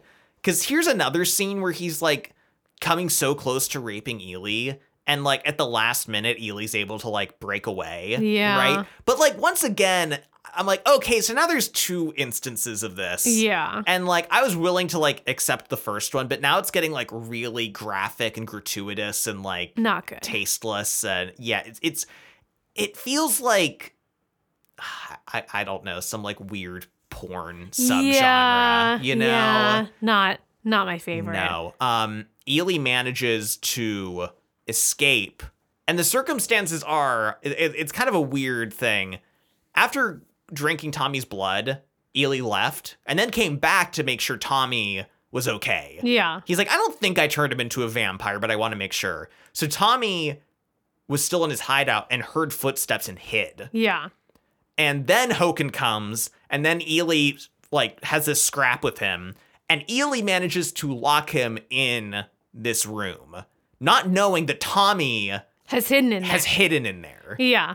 And so now Tommy is trapped in a dark, pitch black room with a horrifying zombie vampire monster. Rapist. Yes. Unfortunately, or fortunately, Håkan was blinded. Like his one good eye was taken out by Ely in the fight. Yeah. So Håkan is blind and fumbling around. And Tommy has just the creepiest chapter in the whole book. Oh my God. This is terrifying. He has a lighter that he's like turning on to like see anything, and this monster is after him, like feeling around, hearing for him. And he's trying to keep away. He starts thinking about this like children's nursery rhyme song. Yeah, because his mind is unraveling, right? Oh, yeah. He's losing his mind completely. Yeah. And it keeps cutting back to this nursery rhyme song. And this was the part that was, I think, for both of us, the most Stephen King feeling. This whole book has Stephen King vibes, yes. right? It's in the 80s. It's about kids. They're supernatural. And not just the setting and the themes, but a lot of the writing kind of seemed Stephen King-esque. We were talking at one point about how, you know, creating this almost like town of characters and these side characters with these rich interior lives feels very Stephen King. Yes. And I mean, I don't think this is controversial to say because I think the author is aware of this because there's actually a reference to Stephen King in this book because Oscar is reading the book Firestarter, which is a Stephen King novel. Mm-hmm. And I think like the only book I can think of that is like directly alluded to in this novel. Yeah. So like I think the author is well aware of how very King-esque this story is. So yeah, Tommy is in this small room trying to keep away from this monster. He manages to get a hold of this trophy that he stole from his stepdad. Yeah. And he takes it and manages to bludgeon the vampire with it. Yeah, the zombie vampire. The zombie vampire with it, yes. He is discovered later, the next morning, by his stepdad who came down to have a talk with him about the whole church prank. Mm-hmm. He opens the door and finds Tommy singing the nursery rhyme to himself as he continuously, on beat, on rhythm, just smashing this puddle of a man that's left. Yeah. That's how he finds him. I don't think it's all night because this happens in the morning. And then I think it's maybe like at the most an hour later. Oh, that's true. The stepdad comes down. Well, I knew it was like dark when Ely locked him in, but I forgot that was like he was just fleeing like the rising sun. Yeah. Like the sun was just coming up when Ely gets... Okay, so you're right. So it was probably like an hour. Yeah. In my brain, I mean, what is time? Yeah. When you're trapped in a room with a zombie vampire that you're bludgeoning and you're just bludgeoning him to death, singing a nursery rhyme, right? Oh, the time flies. Oh, man. You can keep track of the hours. Yeah, unfortunately, the book doesn't really give us an update on how Tommy is doing after this incident, and I was kind of disappointed in this. I was really annoyed about this because, like, this is kind of the culmination of two threads of this story intersecting, right? The Hoken thing. Yeah. And Tommy. And I was left feeling like, well, what happened with Tommy? Yeah. With his stepdad, with his mom. Like, he took the money from Ely because he wanted to leave. Yeah. Right? But, like, where is he with that mentally at this point, right? Yeah. Is he a shell of a human being? Yeah. Right? Like, is he going to recover? Yeah, like, is he gonna, like, fall more into, like, drugs and despair because of this encounter? Like, nothing's even alluded to. Like, this is that chapter of him where he's bludgeoning him is the last chapter from his perspective that we get. And, like, I think at one point Oscar sees him being, like, led back home, and he's, like, shuffling slowly like an old man. Like, he's just, like, emotionally scarred and damaged. And I'm kind of like... Come on. Yeah, like, what was... Give us more. I mean, there's a lot of parts in this book where it'll just, in very brief segments, touch on what various characters are doing simultaneously. Like, it'll be like, Lake's here doing this, and meanwhile, Tommy's over here doing this, and then Johnny, and then, it'll just kind of... I think you could have done that at the end of the book to kind of wrap up some of these various plot threads, right? Yeah. Because Tommy's isn't the only one that kind of gets, like, dropped, right? Yeah. But probably the most significant, I'd say. For sure. Yeah. And speaking of threads, so all of this stuff with Tommy and the zombie Hoken and all of that, it's just in the book, right? None of this is happening in the movie at all. But what is happening in the movie is Lake, who just lost his girlfriend and best friend, is going to find the vampire and kill it. And in the movie, we see him looking up in the apartment window that's boarded up with cardboard where Ely is. And then he's just breaking into the apartment. And we don't really get a reason why he's doing this. In the book, we see that they have somehow tracked down a picture of Hoken, and they've published it in the newspaper. And they're asking for the public's help because he is still out there at this point. They haven't found him. And Lake sees the newspaper and is like, oh my God, that's the guy that moved into our neighborhood. And then he looks up at the, windows and sees that window is boarded up. And I just watched my girlfriend burst into flames from the sun. And so he knows that that's where the vampire is. And he also knows the ritual killer, who he now knows as Hoken, was like draining people of their blood. Yeah. So like the pieces all come together very quickly for him. But I agree, in the film, I was literally, my head was bent down, I was taking a note, and I look up and he's breaking into the apartment. And I was like, whoa. I was like, what happened? What did I miss? And you were like, oh, he looked up at the cardboard window. And I'm like, that's it? Yeah. That's our explanation for why he decided to like break in? Like, it's very quick. Yeah. He's inside though. In the film, actually, Oscar is in the apartment. Again, confusing as to why Oscar is there. Yeah, because at one point he was back at his house. Yeah. But then he was just suddenly in this apartment. Feels like something was cut out or something. Definitely. So he's hiding while Lackey is like rummaging around. He finds a knife to try to pry open this door. The only locked door in the apartment, right? Mm-hmm. And this is all playing out similar in the book, except Oscar, who is worried about Ely, is racing to the apartment to try to check up on him. Mm-hmm. So similar kind of like ticking clock element. Yeah. He gets the bathroom door open and sees Ely in the bathtub. Very different setups. In the book, Ely is covered in just a bath of blood.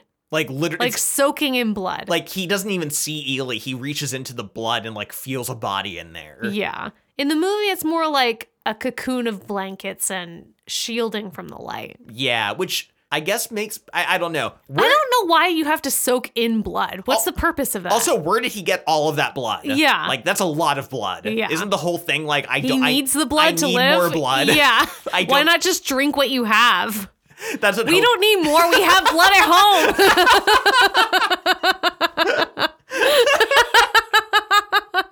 The blood at home.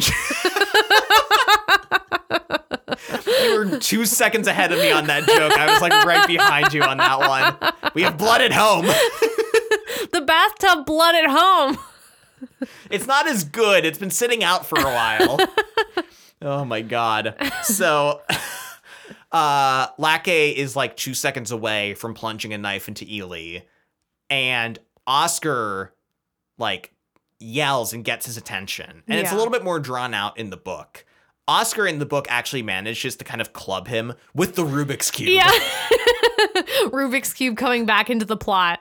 Chekhov's Rubik's Cube. But this gives Ely an opportunity to wake up and attack Lackey.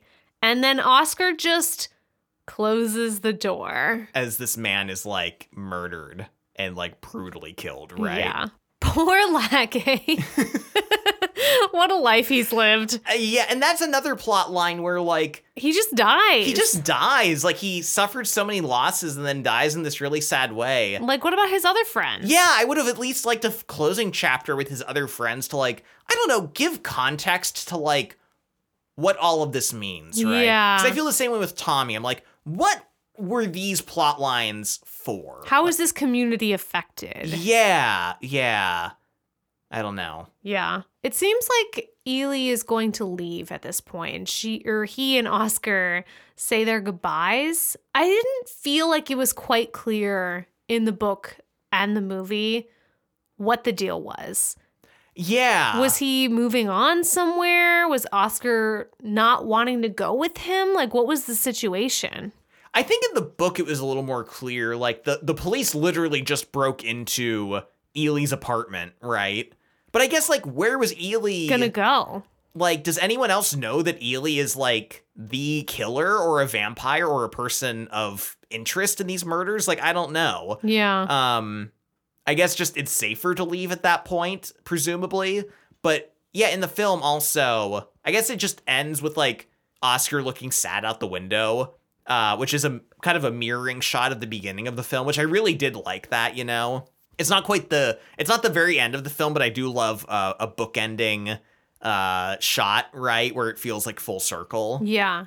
Yeah, but Oscar is not doing well. He's sad about not being with Ely wherever he's gone.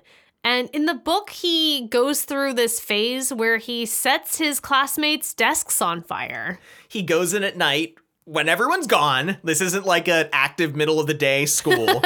But he actually, you know, the last time we had seen Johnny, who he clubbed with a stick, Johnny actually caught him at a subway station or train station and, like, was going to throw him on the tracks and, like, scare the shit out of him again. So, like, the dynamic is, like, shifting again, right? Yeah. Oscar's not on top anymore. So Oscar goes to school douses Johnny and this other kid's desks in like lighter fluid or whatever it is and sets them on fire. Like a crazy person. Yeah, Oscar doesn't know it, but a childhood photo album was in Johnny's desk and was destroyed in this fire. And Johnny and his older brother, who is a psychopath, Jimmy, Jimmy and Johnny, value this photo album very deeply because it's of their childhood and their father. And so now they're like, we have to kill Oscar. Yes. They cook up this plot with some other kids to lure Oscar to the after-school training class that their gym teacher runs. So Oscar ends up showing up. The gym teacher is there, so he feels safe. But the boys rig up a distraction. In the movie, they just set something on fire outside, so the teacher has to go put it out. Which was smart. Yeah. In the book, they actually like club the gym teacher over the head and like lock him in his office. Which was way too far. Yeah. I'm like, that's really extreme. You could like kill somebody. Yeah. Well, I guess they're gonna kill Oscar. I don't know. Yeah, maybe like I don't know what their actual plan was for Oscar, like to what extent they were actually gonna take it. But they really did club a man unconscious, right? So they find Oscar in the pool, and this is where Jimmy tells Oscar, we're going to do a little competition. You're going to go underwater and hold your breath. In the film, he's like, if you hold your breath for 3 minutes, then I'll only cut you a little bit. Yeah. If you don't, I'm going to gouge your eye out. And in the book, he's like, 5 minutes. And I was like, okay. Yeah. This is a 12-year-old child. Yeah. But they actually hold his head underwater. So they're going to drown him, right? And I think this is interesting how this plays out because we kind of get a perspective shift here where it's one of the other kids in the book who's watching this happen. Yeah. And he sees Ely outside and Ely kind of says, say I can come in. And this kid is like freaked out because he's like, oh my God, Jimmy is drowning this boy. Like, yes. I kind of don't want to be involved in this. And so he does. He says, you can come in. And then there's an epilogue of the police at this crime scene being like, what happened here? There's right? 2 severed heads in the pool. And like, and one kid is missing. And the other kids are like, I don't know if it was 1 or 2 kids were like, an angel flew in. Yeah. And I love that you can just like picture that it was Ely with wings. Yeah. And that she like flew in. And the police were like, I'm not saying that they were correct, but there is blood on Based the on the blood ceiling. splatter, it does seem like someone was flying when they were decapitated. Like, I love this in the movie, though, because we just see Oscar underwater in the pool and he's trying to hold his breath. He can't hold it anymore. He's becoming unconscious. We see his face. And then behind him, we just see like someone's legs being dragged in the pool. You hear these screams distorted underwater. And yeah, you see someone's feet flying over the pool, someone else getting dragged in. You see a head just fall into the water. Yeah. And then finally the arm that's holding him Oscar's down. head in, like suddenly it just tilts and it's severed and it just floats down. Yeah. My only complaint, and this scene is so good that I feel bad even saying this, but I'm like, the arm should have been severed first. Yeah. Because while all of this is going on, is Jimmy just still holding Oscar's head underwater? True. Like, he would stop, right? If there's a flying vampire decapitating people. He's not like, I'm just going to finish up with this kid real quick, you know? Like, that kind of doesn't totally make sense. I think it should have been the arm. Yeah. And at that point, Oscar could have just been unconscious anyway. And, like, the other body parts and stuff could have flown in. Yeah. But that's my only, my one minor critique. Besides that, it's such an amazing scene. Oh, yeah. I've never been so happy to watch Children a child murdered. decapitated. But when Oscar comes out of the water, though, there's just this great shot of him looking up and then like a close-up of Ellie's eyes or Ely's eyes and his eyes. And then it just cuts to like a shot of the pool and the one kid who's left who wasn't murdered is just sobbing. Crying. Oh my God. But then we get a little bit of an epilogue in the book and the movie showing Oscar on a train, and he has a really big trunk. Yes. And he's going somewhere. In the movie, we see him tapping Morse code on the trunk, making it a little more clear to us. I think the book makes it obvious enough what's in the trunk, right? It does, but that Morse code detail is just so good. And part of me is like, did the author only think of that when they were after he wrote it and he was writing the adaptation? They're like, oh, that's such a good way to end with the tapping the Morse code on the trunk. Mm-hmm. Or maybe the author thought of that with the book, but just decided to go a different way. Because like in the book, it's from like the I don't know, the like train conductor conductor's perspective. Yeah. He comes around and it's like talking to a boy who has a big trunk, and so you're able to deduce it's Oscar. And it is interesting because like you don't know what their plan is. No. Like you don't get Oscar's perspective on this of like, oh, we're going here and we're going to do this or that. It's just this person's perspective of like, oh, this kid seems like really happy, you know? Yeah, yeah. With his big trunk. Suspicious trunk. But I do kind of love that ending though, that like, despite how like absurd it is that these 12-year-olds are gonna like run away together, it's like really sweet and like sort of like romantic in its own way, right? Yeah.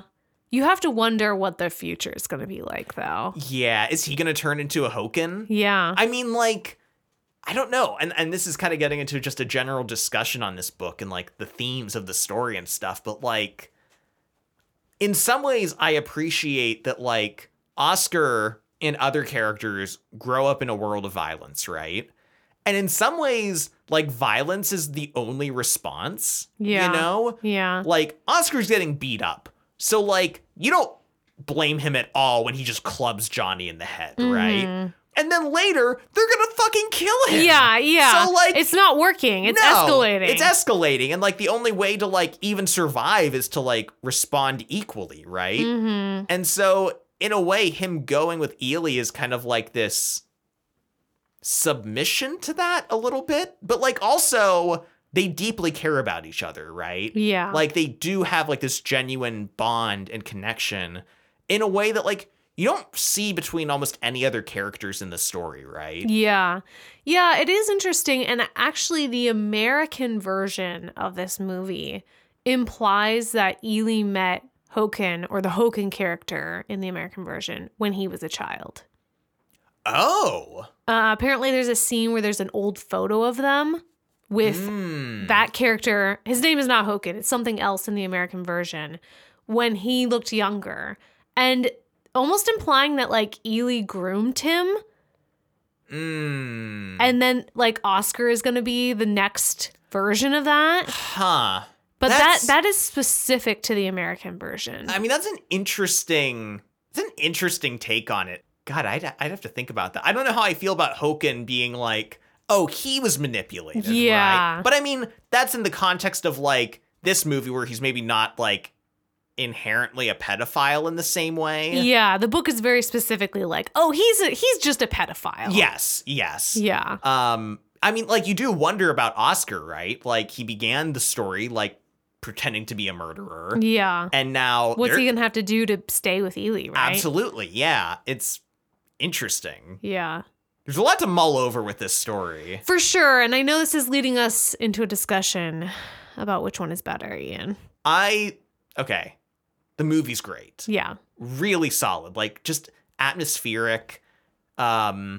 Visually very striking. Very good, especially with like the special effects.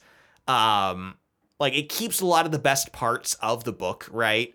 However, we mentioned this a couple times that like there are points in the film where it feels like there's a missing context that exists in the book and not the film. Where if you haven't read the book, you're like, what the fuck is this? What's happening?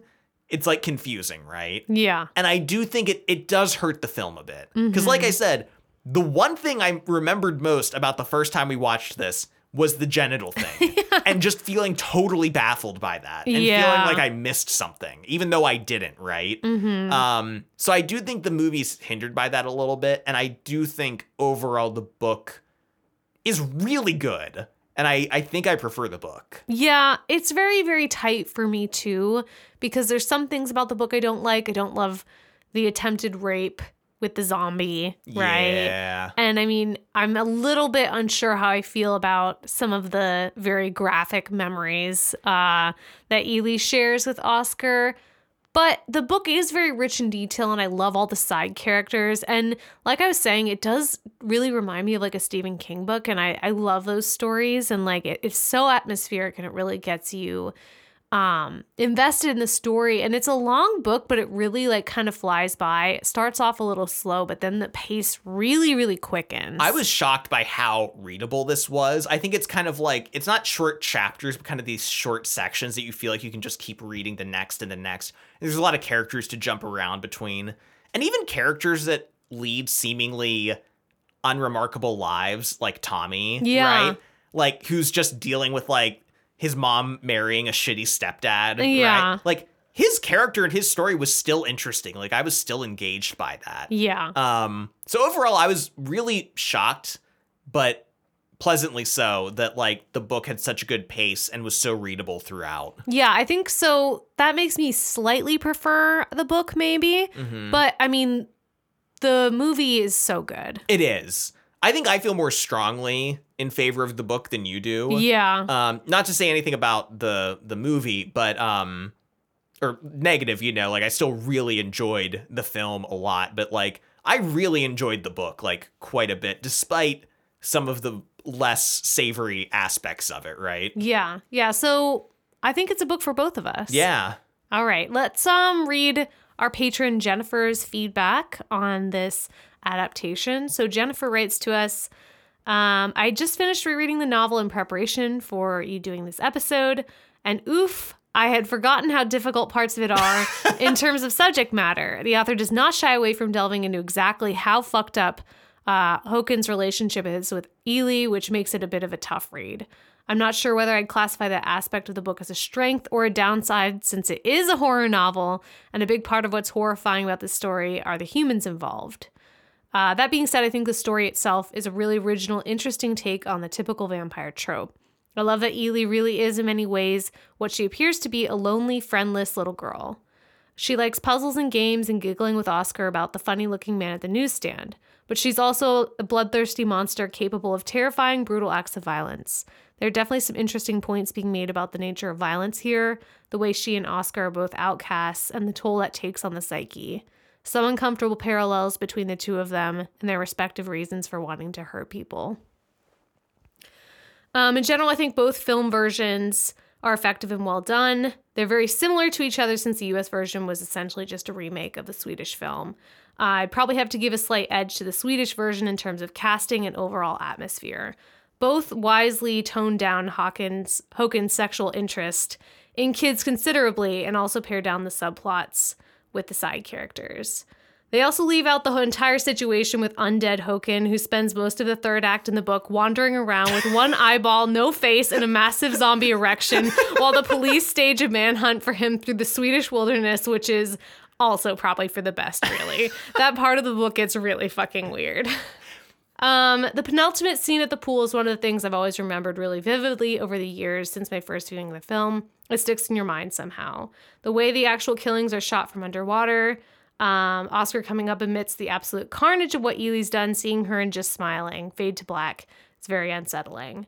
Jennifer does go on a little bit more and then kind of concludes, it does seem like the book kind of has a more realist or optimistic bent than what we're shown in the film.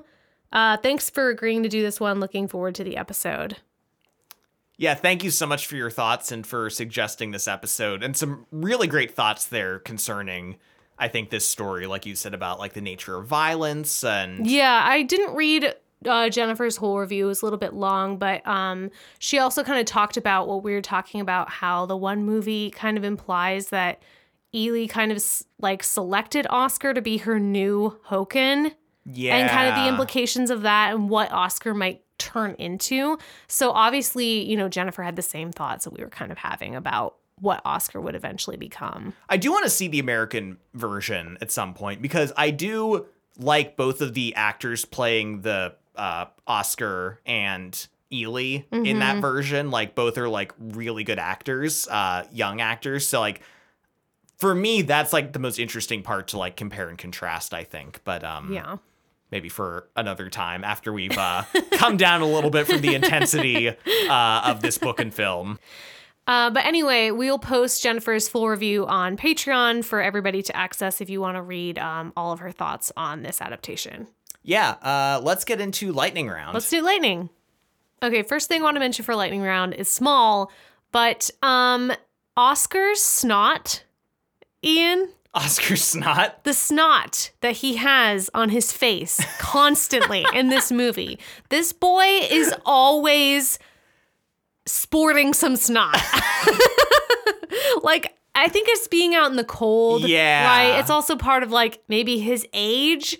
But, like, there is always snot on this boy's face. I have to believe that they did it intentionally, right? Yeah. That he just didn't have snot pouring out of him and they just filmed around it, right? They put the snot there, but I'm like, why did they make the snot such a prominent part of his character? He always has snot all over his face. There's also a part where a couple different parts where he's swimming in the pool and he just has his mouth open. Oh no, Dina, this was my lightning Okay, round. you go into it. Go into it. Yeah, okay, like, he's just treading water in the pool and his mouth is just wide open and he just keeps dropping his mouth into the water level and just has like water flowing in and out of his just gaping maw. And I'm like, this is so gross. Why? Close your fucking mouth. Like, even at the end, when Jimmy confronts him and has like a knife pulled out on him, he's just like, just letting water flow into his fucking mouth. It's so gross. Next for lightning round, I want to mention the sound design from this movie. I know it actually got a lot of probably awards and credit for this. The sound effects are all really good, and I read that they really tried to use a lot of naturalistic sounds to create a lot of the effects, especially around Ely attacking people. I heard one of the effects was someone biting into sausage. Yeah, and eating like a melon, like something very like wet. Yeah. Right? The scenes where Ely ends up like feeding on people and like snarling are all very visceral. Like, you just feel them. They're very effective. Oof, yeah. Yeah, you can really hear the wetness. Yeah. Of those attacks. Last up for lightning round, I just have to give a shout out to the gym teacher character. Yes. Especially in the book. I love him. He is it Mr. Avila? Avila, yeah, or something along those lines. He's Spanish. And so like the Swedish is like a foreign language to him. So like he'll constantly be like, watch out for the water pit. And then someone's like, that's not the right word. He's like, well, how do you say hole? Like, he's like constantly correcting himself. But at the end, he's like very encouraging of Oscar, right? Like wanting him to work out. Like he's always like, oh, just get some exercise. Like that's like the best thing for you, right? And like wanting to help him. And it's this whole kerfuffle after Oscar lights the desks on fire. And he shows up to the next workout session, and the gym teacher sits down with him, and he looks closely at him, and he's like, your eyelashes are singed off. And he's like, kids shouldn't be playing with fire. Anyway, I'm not going to tell anyone. Like, don't worry. Like, if you want to talk about it, I'm here. Don't worry, though. Just make sure to cut your eyelashes so nobody else will notice. Like, he's just super cool and supportive and, like, there for Oscar. And like Oscar actually like considers like opening up to him about stuff at one point. Yeah. Like just a good guy, right? I love him. Which made me feel really bad when he gets bludgeoned with that sock of nickels that knocks him out. He does live. He is alive. He just got a bad concussion. Yeah. But yeah, great teacher, great character. That's lightning round, which wraps up our episode. Thank you so much for listening, and shout out to Jennifer for requesting this episode. If you would like to request an episode, the best way to do that is to be a patron. We always prioritize our patron suggestions, and we do them as often as we can. Patrons also get access to monthly bonus episodes, our private Discord, where we're always talking all things books, movies, podcasts, whatever. Lots of really good stuff for becoming a patron. Yeah, and if you can't become a patron, giving us a positive star rating on Spotify or Apple Podcasts is extremely helpful. You can also find us on Instagram, on Twitter, on Facebook. You can find all of those links at covertocredits.com. Thanks again for listening to this episode, and we'll see you next time. See you next time. Bye.